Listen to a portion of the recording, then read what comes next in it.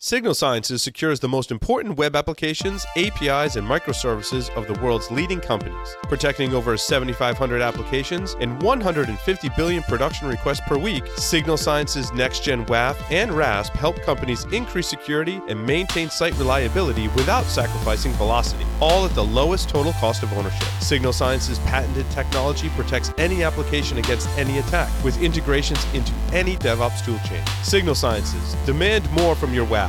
Learn more at signalsciences.com/PSW. Do you need a web application security solution that can improve your detection rate and enable easier remediation? Acunetics has a fully automated solution that can detect and report over 4,500 web vulnerabilities. Fast and scalable, it can scan thousands of pages without interruption, including HTML5, JavaScript, and single-page applications. Acunetics provides accuracy with the lowest false positives by combining black box and white box testing. For more information, visit acunetics.com/securityweekly. Welcome back to Application Security Weekly. This is the news for the week of September 23rd. So first up, though, before we get into the news, we have a couple of quick announcements. DerbyCon is holding its first ever mental health and wellness workshop where I'll actually be speaking. So to help support their efforts, please go to derbycon.com/wellness. They have opportunities to donate, of course, for any sort of goods that are not purchased by the donations. The rest of it will be donated to charities supporting mental health and wellness in our community. Of course, also join us for our webcast with Logarithm about tips and tricks for defending the enterprise using open source tools. That webcast will be this Thursday, September the 27th at 3 p.m. Eastern Time. Finally, of course, check out our on-demand material. Some of our previously recorded webcasts are now available on demand at securityweekly.com/on-demand. Of course, there's Logarithm, Endgame, Black Hills InfoSec, and a number of other awesome webcasts. It looks like we got Signal Sciences in there as well, and Javelin Networks. So definitely go check that out. I enjoyed quite a lot of that material, and I think you will too. So with that being said, April, where do you want to get started on the news this week? There's a plethora of stories for us to jump into. I think we should talk about MyCloud. Not my cloud, MyCloud. Oh, well, your cloud is, of course, puffy and very happy. But Western Digital's cloud, on the other hand, not so much. So story number one under bugs, breaches, and more. I don't know. April, did you want to describe the vulnerability on this? I'm happy to do so, but what I understand, it's authentication bypass. Yeah, if you hooked your storage up to the internet, it was vulnerable. And oh, that's great. Yeah, I know.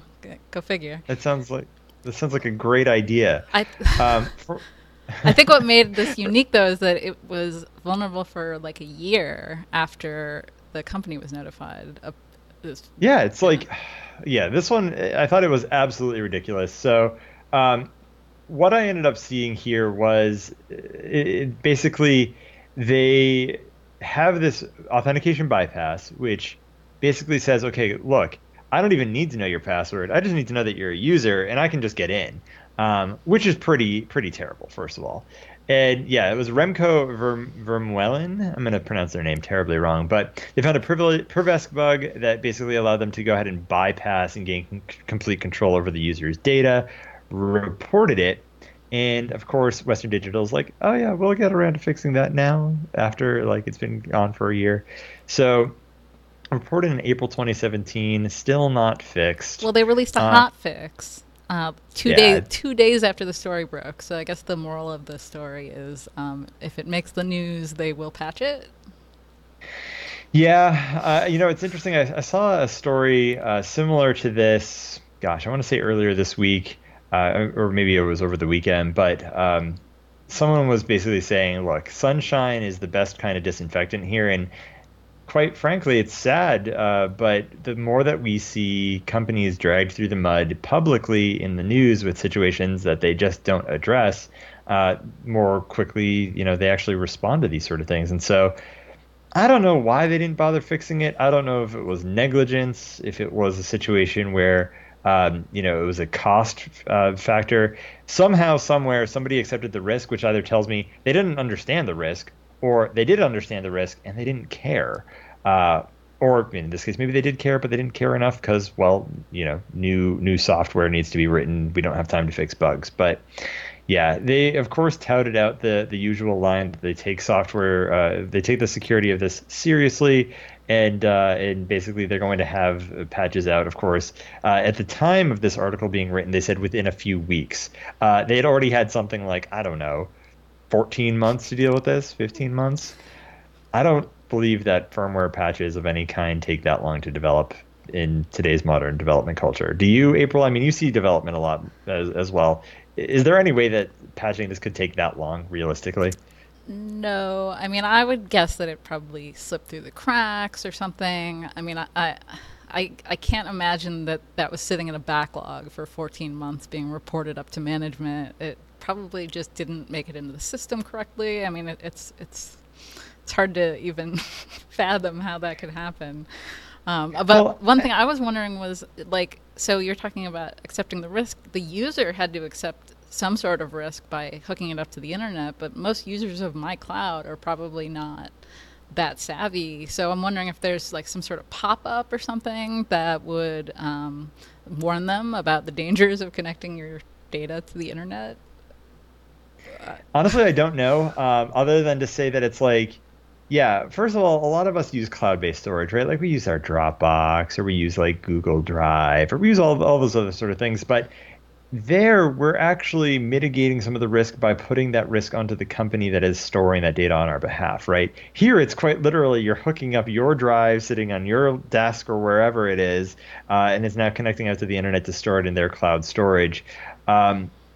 What's crazy to me is I'm thinking about this back end, like this is a login mechanism problem with authentication bypass, which tells me simply they weren't doing input validation, and somewhere in that logic flow, it basically just said, yep, you're good, which, by the way, probably because this is looking in a SQL database, I wouldn't be surprised if this authentication bypass is something like, I don't know, SQL injection, right? Like, or 1 equals 1 type thing, where it makes me wonder, given that there was authentication bypass here, how many customers' data was actually compromised by this, and if they even have a record of that, right? So I can't imagine people are going to go out of their way to sue Western Digital in this situation, because this probably isn't used by like large companies who would go out and go after them because, hey, everybody's Western Digital drive was connected to your cloud. But yeah, this is just, I don't know. It screams dumpster fire development to me. No comment. So, yeah. I don't know if you have any more to say about that, but that's all I have. But they did encourage responsible disclosure, which I thought was interesting, especially if they're not going to respond with it. They mentioned the 90-day responsible disclosure rule, and if they're not going to respond within the 90 days, I don't know why they would encourage the responsible disclosure. Yeah, it's funny talking to my good friend Josh Corman about it. He hates the term responsible disclosure, whereas Casey Ellis of Bugcrowd actually really likes the term responsible disclosure. I always lean on Katie Masouris's coordinated disclosure, and even in this case, like the researcher was trying to coordinate with you over fixing the thing, and you just didn't want to coordinate.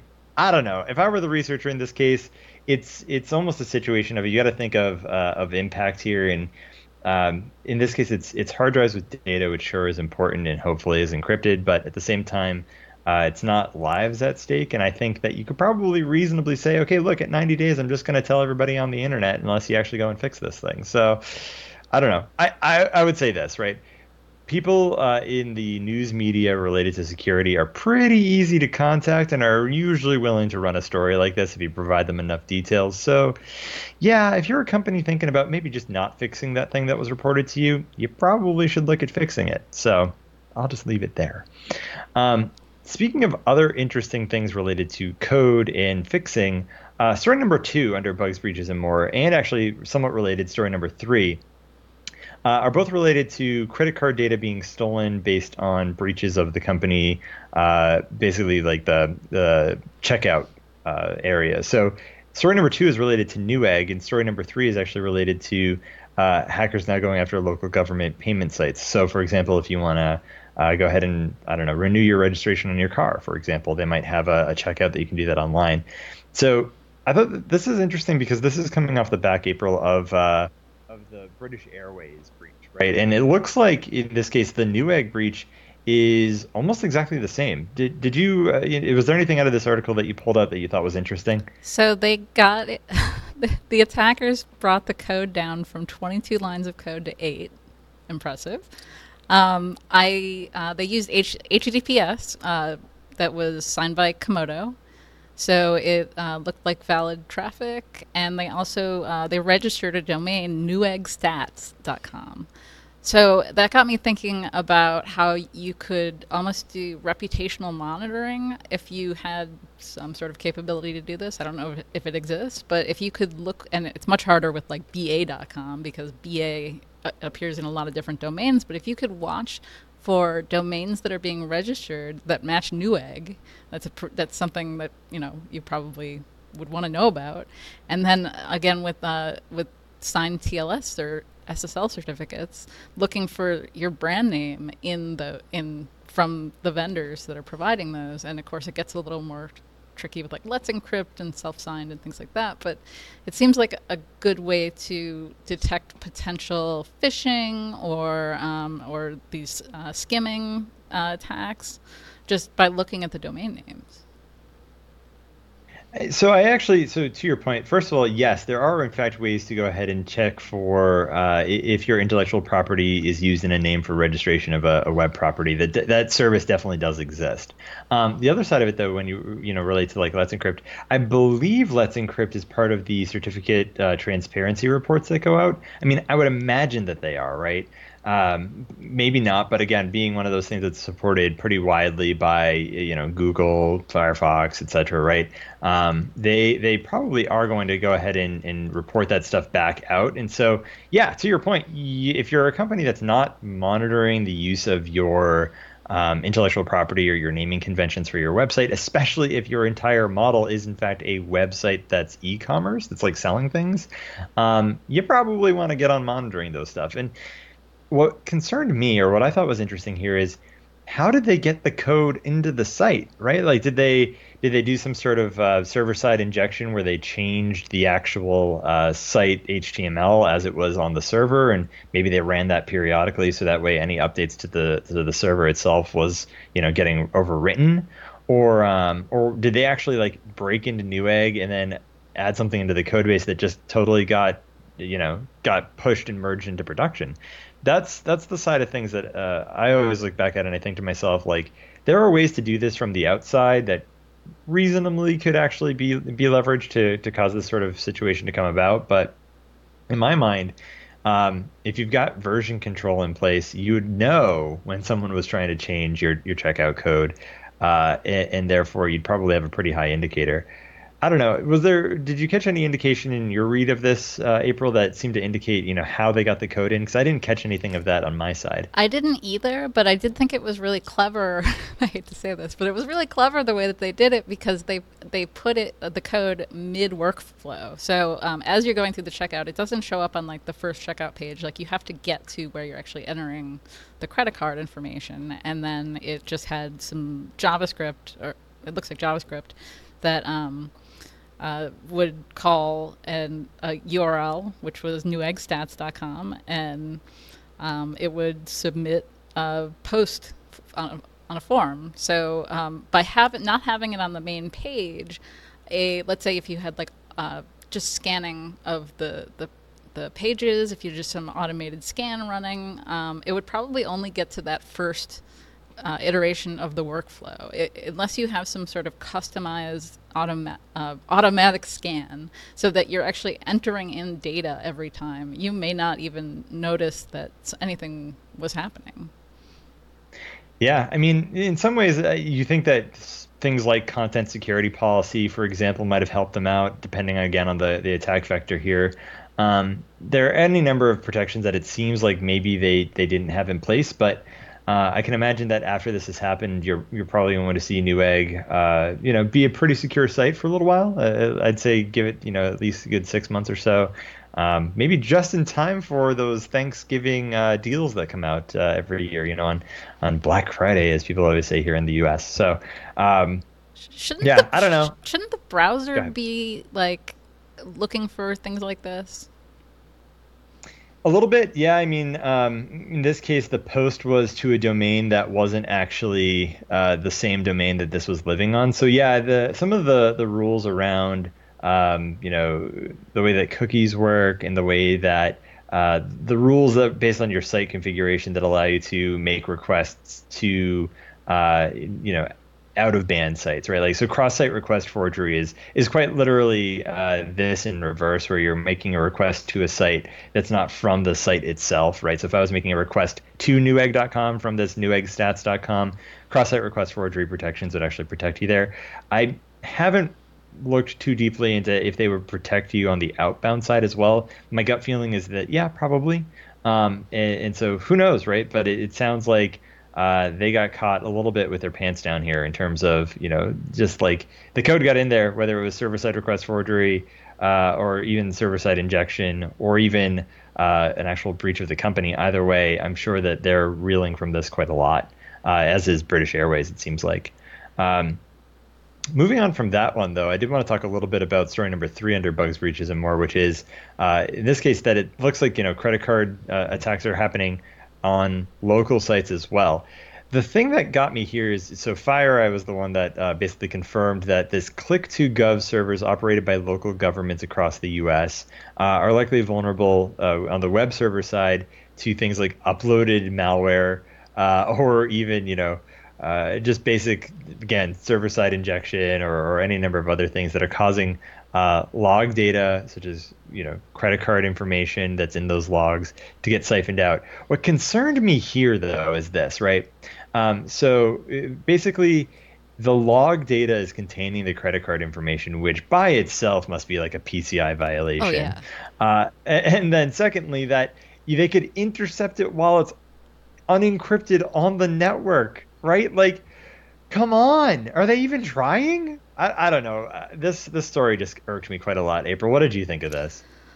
I noticed the PCI noncompliance as well. I was thinking, maybe they're not storing the credit card data in the logs. Maybe from the wording, it said that it was sifting through server log data for credit card data. That to me sounded like maybe they were looking for, I accidentally entered my credit card number in the name field or something like that. So when it got submitted, maybe it logged that part.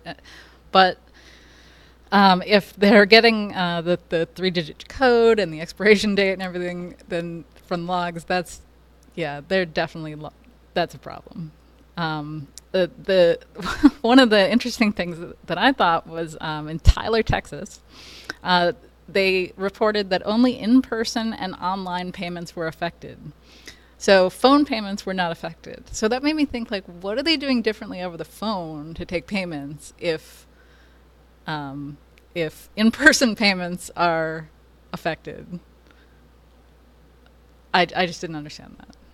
Yeah, you think that like in-person payments wouldn't be affected, right? Because maybe they're actually like running the card right there, right. But that maybe the over-the-phone payments would be affected because they're just using the website, right? Like effectively, that's what you'd think the workflow would be here, but who knew, right? Like maybe what they're doing is like they're actually like they're one ear, they're talking to you, the other ear, like they put you on mute and they're like talking directly to the card person to like run the card at the same time. I don't know, other than to say that like people have hackers all up in their stuff.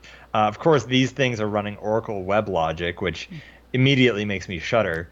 And of course, it's run by local governments, which, by the way, probably don't have a security team. And if they do, no offense to our good sysadmin friends, especially on the ops side, but it's probably a sysadmin who retired, came out of retirement, basically said, oh yeah, I know Oracle, and is running this, while collecting a paycheck just because. I don't necessarily trust almost any government to run this sort of stuff, especially given the amount of breaches and other things that they've had lately. But here we are with data breaches all up in our car registration stuff. I'm now gonna have to go down to town hall to re-register my car at some point. I think they made the right decision though in trying to outsource the payment and everything rather than trying to like roll their own code to do checkouts and things like that. So they made the right choice, but there's still risk. It's just a different risk. Right. In this case, it's the, hey, we're going to use your software. I'm sure that our tax dollars are probably being spent to procure this software. And then the software itself is garbage.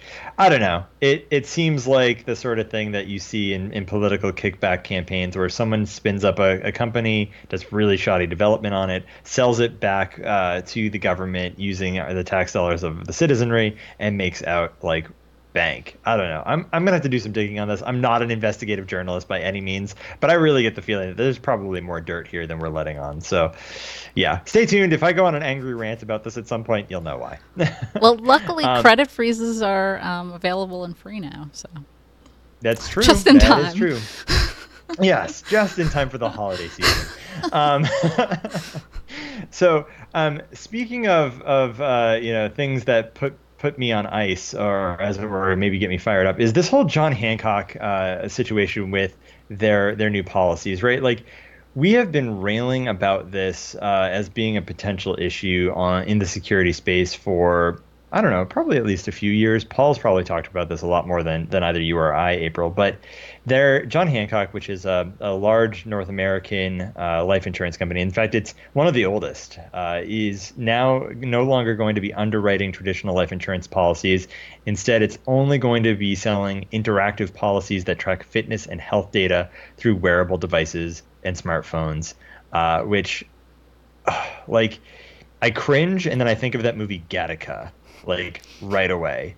I don't know. What were your thoughts on this, April? So, I'm just verklempt. I may have misread it, but what I read was that they were going to, yes, only be offering fitness tracked policies, but there seemed to be one policy that you could enter your own stats rather than having a wearable. So I thought that was kind of interesting. Like, that there's all kinds of fraud that I just started to think about. Like, what if, like, as I have my Apple Watch here, there's all this fraud. I was thinking, like, what if I just wore 5 Apple Watches for somebody and I started a service where I just go work out? Yeah, no, that's Gattaca. That is the movie Gattaca, folks. You don't know. Spoiler alert! You don't even have to watch it anymore. Watch it, get it, your Apple Watch. So in this case, yeah, it's like, first of all, yes, people sharing watches with others or registering watches with others who are in fact fit, and then selling fitness as a service, like it'd be your FAS. I don't know. I literally wrote that down. Yeah. Your fitness as a service. Yeah, we're gonna have to monetize this somehow, April. Clearly, I'm not very fit, but my wife likes to run half marathons. So, hey, folks, if you're open to fitness as a service, hit me up. I think that counts as insurance fraud, but oh, fair, true. Don't hit me up, actually. Yeah. So the other thing I was thinking about was how. So they are providing devices to people as part of the service that they're offering. But I was wondering if you manage the device, or if it's managed like a BYOD device where they have control over it and they have a policy on the device somehow. I don't even know if you can do that with a watch, but I was just curious, like, who is managing the device, and then when I get home and this connects to my network, or this connects to my LTE or whatever, then it's in my ecosystem with my other devices. How do I keep it away from, like, can I have like a guest VLAN or an IoT VLAN where I put all this stuff and they can't talk to each other? Like, it just raises so many questions. Right, like, who owns the device, first of all, right? Is it you or them? If you cancel your policy, do you have to give back the device? And then secondly, you're right, who maintains it, right? So does it get patches? Is my data secure? If they monitor or maintain the device and it doesn't get patched and it gets hacked and my data gets stolen, am I liable? Are they liable? That's true. And this has a microphone. I mean, if this gets hacked and someone's listening to the show live right now, right off your Apple Watch. I mean, yeah, it's a situation where it's just like, I can't possibly fathom this being reality, and yet here we are. And apparently, by the way, they like cite in the article that it's popular in places like Europe, and I'm like, no, it's not. Like, they are so security conscious. This is just, I wanted to rage and pull out the hair that I don't even have on my head. So yeah, needless to say, I'm really disappointed in John Hancock's decision here. I get the feeling that this is just going to be the first of many situations that we encounter. And yeah, we probably will see people committing insurance fraud by either strapping their watch to somebody else or maybe hacking the actual metrics on it itself. But I don't know. I'm not really excited about this, other than to say I'm never going to be buying a watch of this nature. So at some point, I'm just not going to be insurable by life insurance. It's just going to happen. Well, for now, you can still choose another provider, but if everybody moves to this model, which is more of a traditional risk-based model for the insurance companies, if privacy-conscious people are choosing other companies, then the free market will fix this, hopefully. Well, But everybody wants one of those fancy new watches, April. What do you mean? They're just giving them away. Yeah, I don't know. I think it's eventually going to take over the market, and we're all doomed to be slaves to our new, insurance watch giving overlords. It brings a whole new meaning to who's watching the watchers. But but with that being said, I also wanted to cite, by the way, my lack of faith in both governments and perhaps even in some cases insurance agencies on protecting data, because lo and behold, the State Department confirms a data breach under story number 2 for "If you build it, they will come." Every time someone says, "Oh yeah, we should have key escrow for the government," or they should have some sort of encryption backdoor, or I don't know. They basically want to be able to access our private devices with subpoena, of course, but they want to be able to do so. My mind immediately goes to situations just like this one. April, what were your thoughts on this article? Well, so I thought it was really, really weird that they're using Office 365. And they said 11% of the agency devices, only 11% had multi-factor authentication.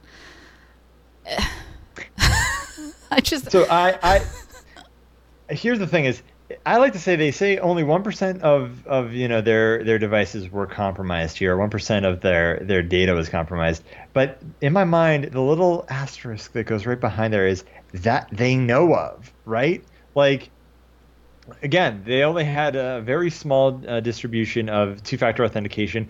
Pretty clearly, two-factor authentication is a big deal. I mean, come on, we've been making a huge deal about it from the 2016 election. And by the way, like these YubiKeys and things like that, pretty inexpensive. You'd think that maybe they could just, distribute them to everybody everywhere. I don't know.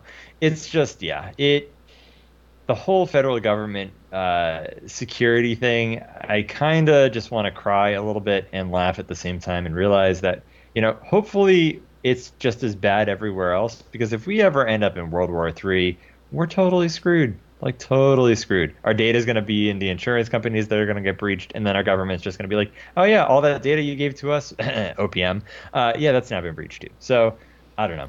I'm being a sourpuss this week and just putting the kibosh on everything. So, well,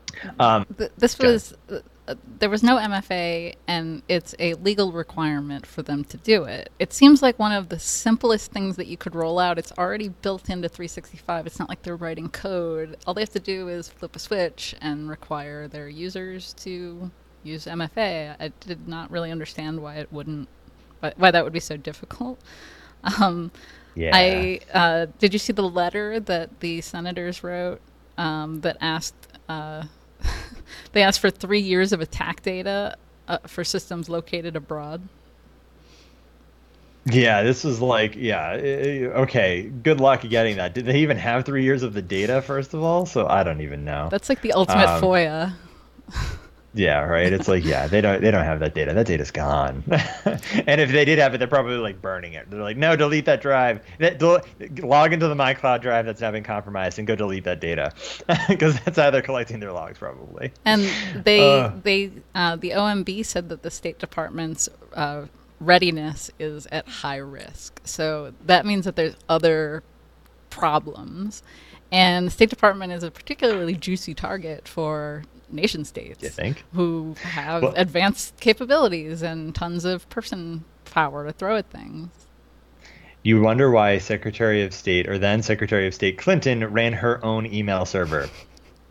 Just saying. Moving on, though, because I made you read it, as much as it was a very long article, story number 3 under If You Build It, They Will Come, The Man Who Broke Ticketmaster. This was actually a pretty cool article for as long-winded as it was, because it actually talked about, the historical views of someone who basically was a scalper, right? Like he went out and grabbed a bunch of tickets to a bunch of different shows. And then eventually basically got caught and is now either facing jail or is in the process of being prosecuted. But this was kind of a neat story, especially because it doesn't actually involve bots and automation as much as one would think. What were your thoughts on this, April, since I gave you the homework? Yes, thank you. It's a really long article. So I thought this was particularly heinous because tickets are already really expensive. So by jacking up the prices, it just makes it worse for all of us. But this really reminded me of InfoSec, because it's a cat and mouse game between the people who are trying to break the system and the people that are trying to fix the system and defend against it. So now today he's working with artists and teams to try to fix the problems in the process and the systemic problems.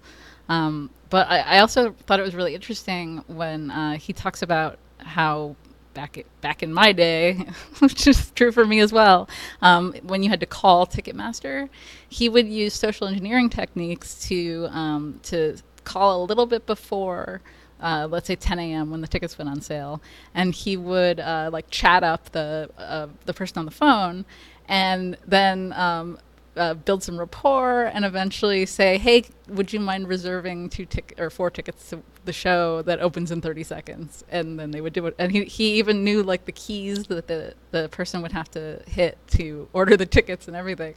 And I just thought that was pretty genius.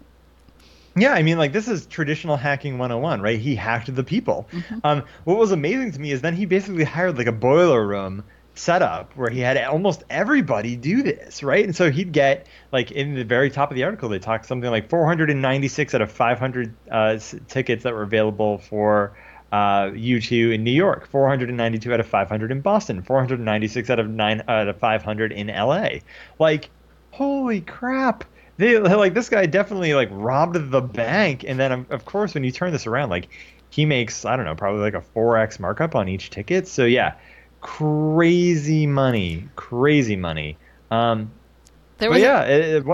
sorry. There was an interesting use of ML in the scenario too, because the Ticketmaster CAPTCHA. So when he had to, he made a very important legal distinction that they didn't hack CAPTCHA, they didn't break CAPTCHA. What they did was there were only 30,000 unique images that were used in CAPTCHA at the time, so they put them in a database, and they downloaded all the images, put them in a database, and then they taught the bot how to recognize those images. So they were just answering the CAPTCHA. They weren't actually hacking it. I thought that was really clever. Yeah, this is I'm sure the team at Ticketmaster was 30,000's enough. Nobody's ever going to have 30,000. And then these days you look at 30,000 as a number for machine learning, and you're that's not even a snack. That's okay, we're done. 10 seconds later, we now have all the data. Yeah, that was incredible. For those that are willing to put in a little bit of reading time, again, sorry, April, I didn't realize it was this long either. But at story number 3 under If You Build It, They Will Come. Just being cognizant of the time, I know we've run a little bit long today. The last thing I just want to leave folks with is 2 things. So go to Food for Thought, story number 2. It's new security settings available for iOS 12 for those of you that have iPhone devices. And then, of course, or iOS devices, I guess. Lastly, the commit strip. How long will it be alive? I'm not going to spoil it for everybody, but needless to say, your code will outlive you. Just think about that for a minute. Anyway, thank you everyone for joining us this week for another episode of Application Security Weekly. Remember to git, commit, and stay classy.